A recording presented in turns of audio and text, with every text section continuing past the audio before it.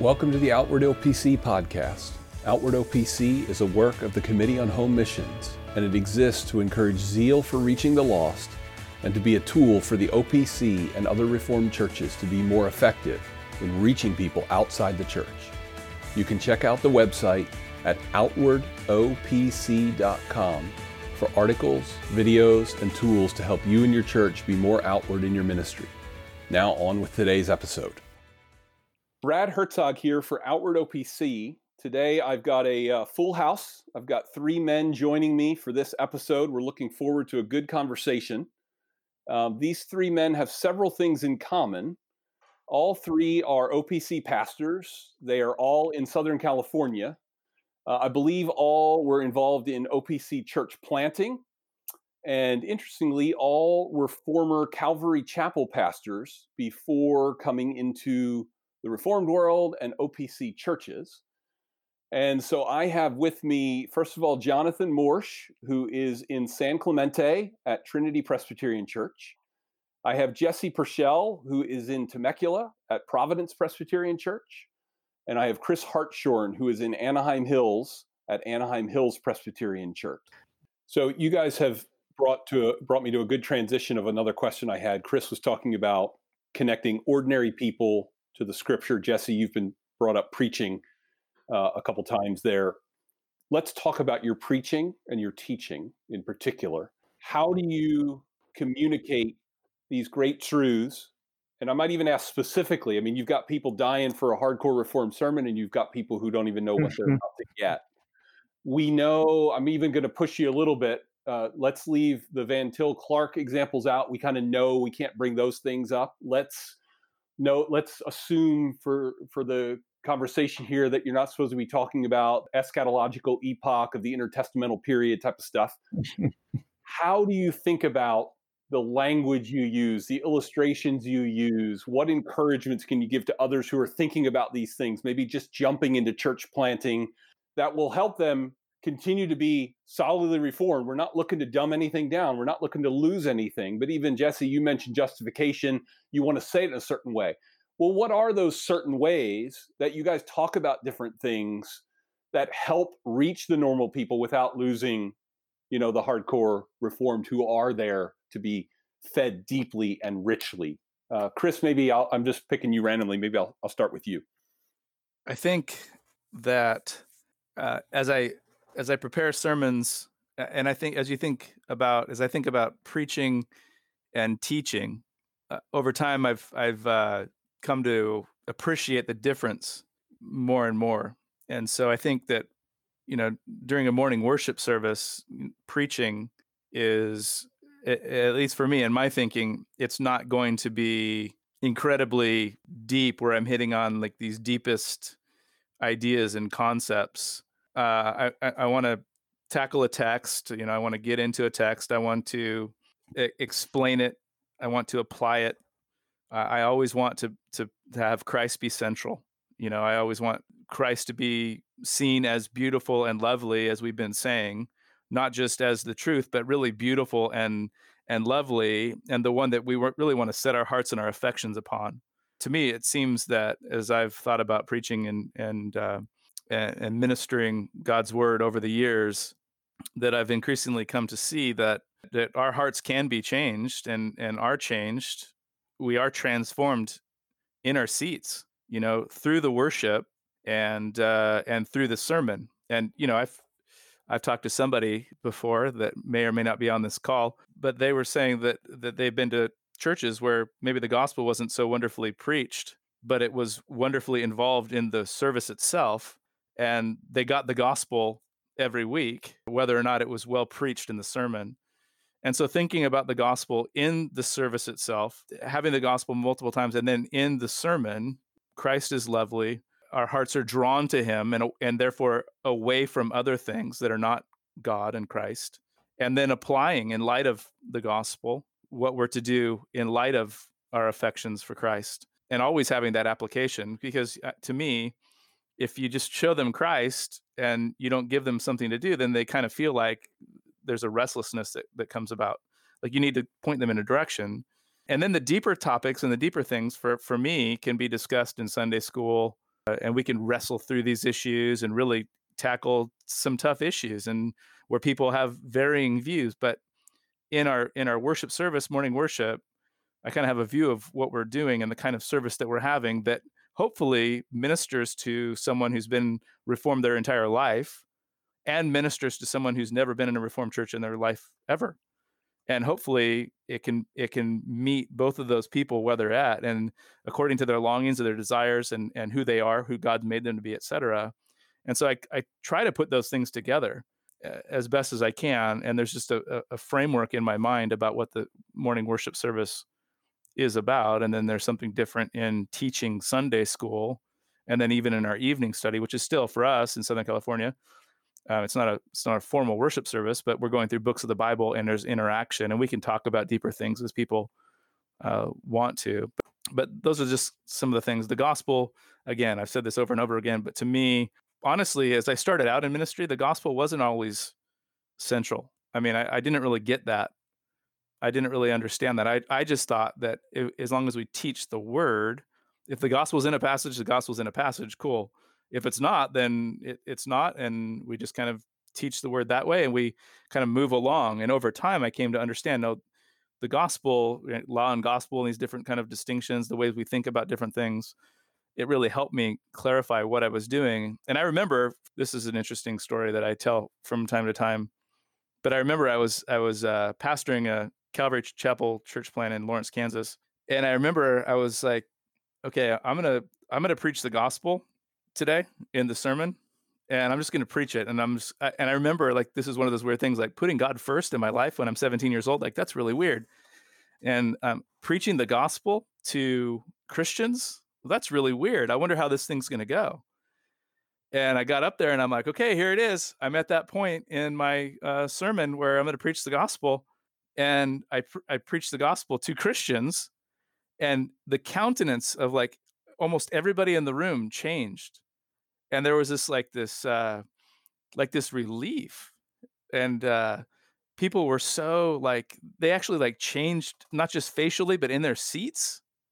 And I was like, whoa, that is bizarre. That is really weird. It's not just what we have to do, but what Christ has done for us. And all of a sudden, people are like radically affected. And I'm like, oh, this is the real deal. I'm going to do this forevermore. And but that was just kind of one of those steps along the way. And so for me, I would never stop doing that. And it's so very important. But yeah, preaching in the morning service, which is what most people come to, right? That's our most attended service. Teaching deeper things in other services, but really trying to minister to all people in that morning service. Jonathan, your thoughts or examples on preaching and or teaching, can we say that it's certainly Reformed, but that it's also maybe normal and accessible to the people who are maybe the first time in church? Do you think about that much? Has it become natural? You know, what are your thoughts on that? So I don't really think too much about a target audience. I see my job primarily throughout the week as getting into the Word and getting excited about the text, right? Any given text that's in front of me, I should be excited about it because it's the Word of life. It's a sharper than a two-edged sword. And so I need to be personally excited about that when I get into the pulpit. And if I'm not personally excited about it, how can I expect the church to be excited about it? But if I can convey that enthusiasm about the text, and if I could communicate that text in such a way that they have at least a basic understanding of what it means, so that they could go back into that text or think about it throughout the week and apply it to their lives, I feel like that's 99% of my job right there. Conveying that enthusiasm, that excitement, teaching the text, the whole text, and nothing but the text. That's something that I think Jesse and Chris would testify to this, is that's what we appreciate probably the most from our past in Calvary Chapel. I remember going to the Calvary Chapel Bible College, and part of the requirement to graduate from there is you have to listen to what are called the Chuck tapes. And the Chuck tapes are sermons of Pastor Chuck Smith as he taught through the entire scripture, from Genesis all the way to the Revelation. And some of these tapes, they're I don't know how you listen to it today because cassette tape doesn't exist. But I remember, listening to the cassette tapes. They're like an hour and a half long, right? So here you have Chuck Smith preaching or teaching to thousands of people for an hour and a half. And you know that they're hanging on every single one of his words, right? How was he able to do that? Well, because I think he was excited about the text. Now, was the teaching, was the content necessarily solid? Well, maybe not, right? We might take issue with that. But something that's undeniable is that he was enthusiastic about the Word of God, and he believed in the power of the Word. And there were thousands of people there to hear that. So if I could just have if I could do that with better theology, I think we got something going for us. Jesse, same question to you. Thoughts on preaching and teaching in a way that grips the Reformed, but also grips somebody who has no idea what they're about to get into? Yeah, I think that's a great question, and one that I've wrestled with. I think if I look back at my earliest sermons, which I want to thank the congregation now for still being here after going back and reading those sermons are now, when I look at them, they're double in length what I preach presently. And I think part of that was the idea in my younger days, because I'm still really, really young, but my younger days was that I had to get everything out. Like, what if, these people didn't learn everything this week, that about this text or this topic? And I had a seminary professor who used to say, you can't say everything when you say anything, because you'll be so busy saying everything that you'll never say anything at all. And so coming to a place where it's like, okay, every text, let's pick one thing in particular that, is in this text that I'm going to preach on. Obviously, I think the center of every text is Christ. I think the OPC does really good in that regard as far as focusing on that.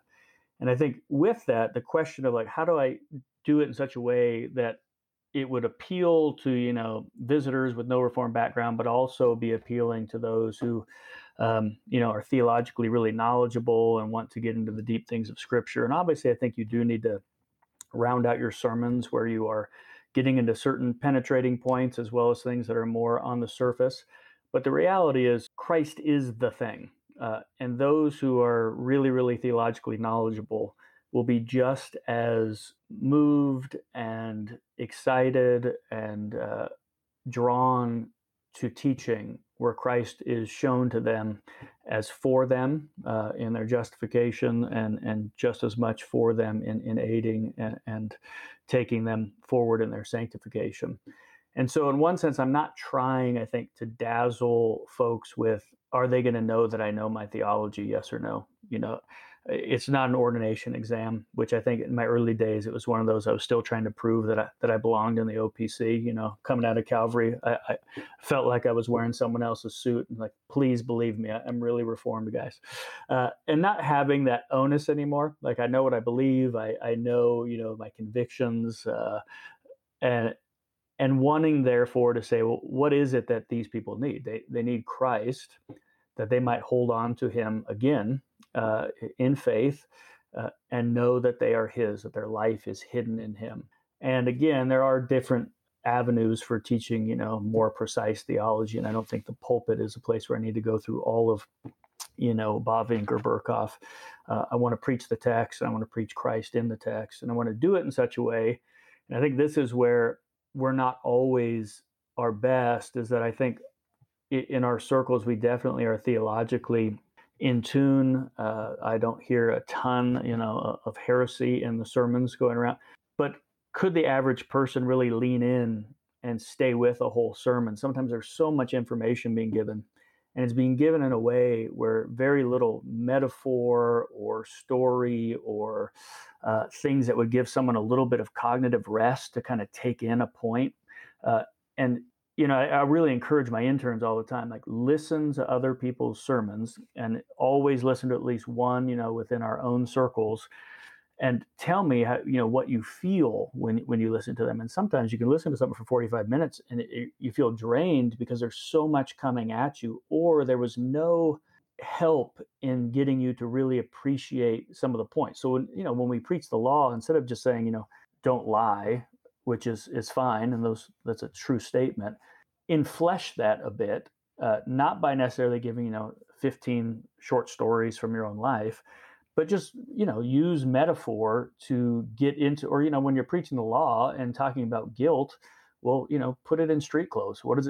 How does it feel to feel guilty? What's it like when you know that your wife's displeased with you, or put it in some way. And again, it doesn't have to be a long drawn out story, in some way where the person can lean in and hear and know what you're saying, without just, again, using jargon and I think, again, sneaking up on people through metaphor and things like that, I think make things that are obvious and known to church-going people, they make them a surprise again, or it lets the law do its job and convict us again. We say the 10 Commandments almost every week in church, or at least the 2 great commandments. But when I'm preaching, I don't want to put it in those terms. I want to put it in some enfleshed way. And I think the other thing we can do that's helpful is, if all truth is God's truth. You said not to bring Van Til into this, but if that's a true statement, then general revelation is God's truth. And so really mining what's going on, whether in sociology or what's going on nationally, and seeing that these things really are being borne out in the world, so that, if God says, these sorts of sins lead to these sorts of things, there will probably be both sociological and psychological studies that completely affirm that. So to kind of hit things from different directions in ways that people will, again, it's not necessarily like, well, I want the Bible to tell me everything. Well, it does, and I'm going to use the Bible to back up what I'm saying. But the reality is, even the pagan down the street shows that this is what guilt does to somebody, or and letting people kind of expand that way or lean in. And again, if they come from different backgrounds, I think it helps them hear the totality of the message, and lets the weight of the law do its job, as well as, presenting Christ in a way that hopefully will be to them altogether lovely, and something that they would want to grab hold of for themselves. Okay, last question. So if I can follow up on that last point, Jesse, about making those things accessible, you've all mentioned Christ is the center, Christ is the thing, Christ is altogether lovely. That's what you're trying to do. That's your job, particularly in worship on a Sunday morning.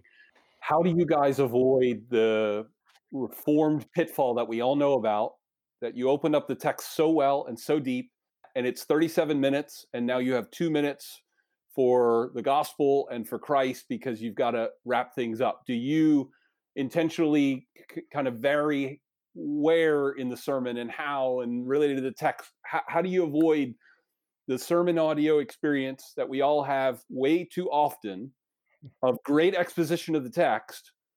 Jesse, you said, how do I feel when I hear the sermon? And you feel like the gospel kind of got short shift because they had to move on to the next part of the service. Well, a few things. One, I think part of it is, different philosophies of preaching, but I try to train the young men who come up under me that the sermon should be going somewhere, meaning there really should be, just like any good story, some sort of built-in tension, and then something resolving that tension. And so I let, in one sense, the whole sermon do the heavy lifting, in that if you are really teasing out things as you're getting into the tension of the text, whether the tension be a sin that the scripture is saying people who commit this, are outside of the kingdom of heaven, and for yourself as the preacher, you commit that sin, which I think is a good thing. Knowing yourself is a good way to know your congregation, in that we all suffer from the same thing. But as you tease out, I guess, how sin works and how the law convicts, if you do that well enough and holistically enough, in one sense, you're already showing people what life should look like, and then what we actually look like. So I don't feel like I need to repeat that in totality once the gospel is preached, so here's the 7 things you're going to do when you get home. Don't yell at your wife. And everyone's already seen that exposed as what's killing us. And so I feel like, in one sense, the third use becomes almost automatic, in that when someone takes hold of Christ and sees him as for them in the gospel, their impulse should be, I do want to speak gently to my wife, as I got exposed in the law back there as far as not doing so. And I do want to be honest, true to myself and true to the Lord, and also tell the truth to my neighbor. And so in that sense, I don't put a huge onus on myself to make sure that everything gets spoken about. But I do think if a sermon is structured well, and again, the problem with saying this out loud, someone's going to go listen to my sermons and be like, he doesn't do any of this. But there should be already a built-in tension that, again, Christ in the gospel relieves, and truly so, in such a way that we're drawn to him. And they said, and then having the question of, now I want to please you. In one sense, that question's already answered, because if you're really teasing that out through the whole sermon, they've seen, in one sense, what the application looks like without having to kind of badger them with it. Good, thanks. Any other from the other two thoughts on sort of how to keep the freshness of the gospel and Christ as the thing and not the final, minute or two when you realize you got to wrap up? I would say that's not a good way to think about a sermon, is just to unfold the text for 35 minutes and then that 37 minutes or whatever. Jesus is like, it's like a pin the tail on the donkey or something like that, where you just throw Jesus at the end of a sermon. That's just terrible preaching. But I think, he can be in the beginning or in the middle or the end or weaved throughout and connected to what we're calling people away from or calling people into. I mean, it really should depend. And I think the longer we preach the gospel, the better we get at kind of just doing that. And as we're mindful of it week after week, as long as we realize, man, he is not an add-on at the end. It's not a pin the tail on the donkey thing. I mean, we can't ever do that. Maybe occasionally, I guess, but just generally speaking, that should not be the way we think about preaching Christ. And I think as I think back to the way I began doing it, I think it was pretty awkward. And I'm glad that my sermons are nowhere to be found when I was beginning to do that, because that would be horribly embarrassing if they were. But but the importance of having Christ throughout and pointing to Christ as being supreme or the example or whatever it might be. I think, what was it, Spurgeon, that said basically, all roads lead to London, and every text points to Christ. And I think Dr. Johnson in seminary said to us one time, sometimes he would, jump over the hedges and make wrong moves to Christ at times. And we don't want to do that.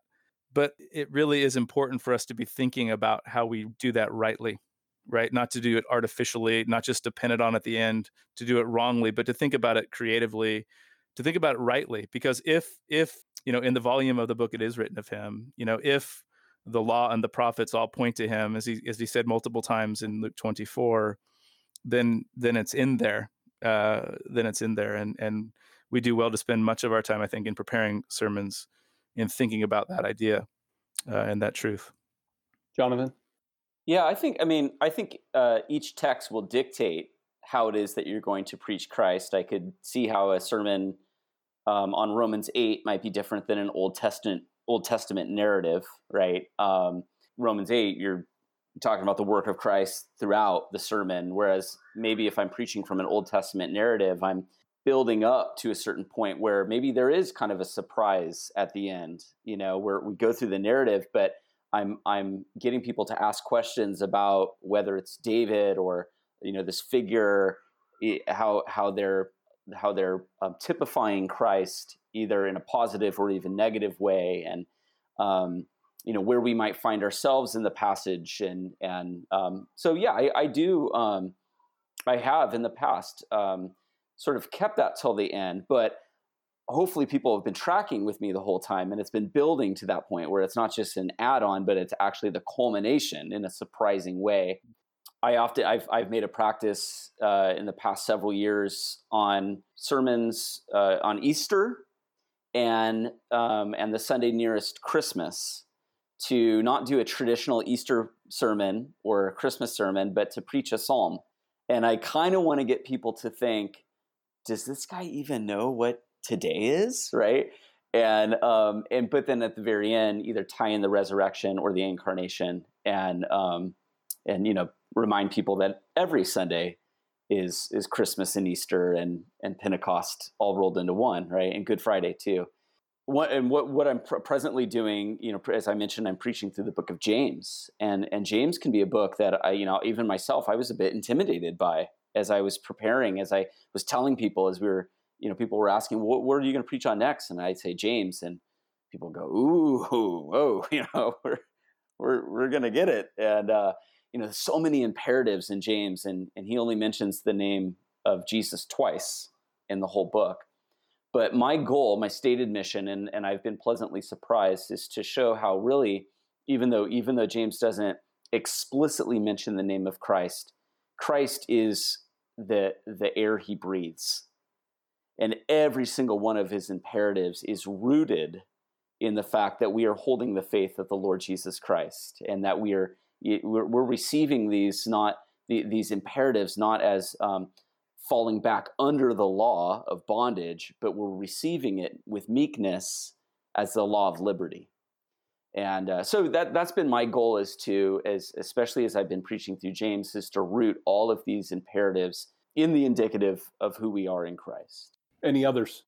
I think for me, I was so afraid when I first came to Reformed Church to be who I actually am in the pulpit that I took on a kind of a more stiff persona, and illustrations all had to have something to do with some historical figure or war or something, because that's what Sproul and other people did.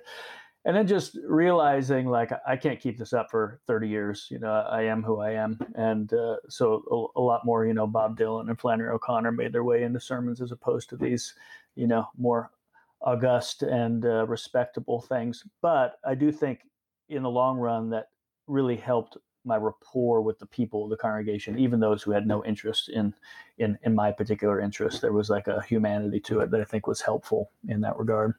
Thanks, guys, for taking the time to do that. I think our audience will find it very helpful in a broad section of people that listen. So we appreciate your time. Pray that the Lord will bless your ministry, but thanks for your time today. Thank you very much for having us. Thank you. That's it for today's episode. You can go to the website at outwardopc.com to check out more resources. And you can sign up for our email list where you will receive notifications when new things are available. Until then, we'll see you next episode.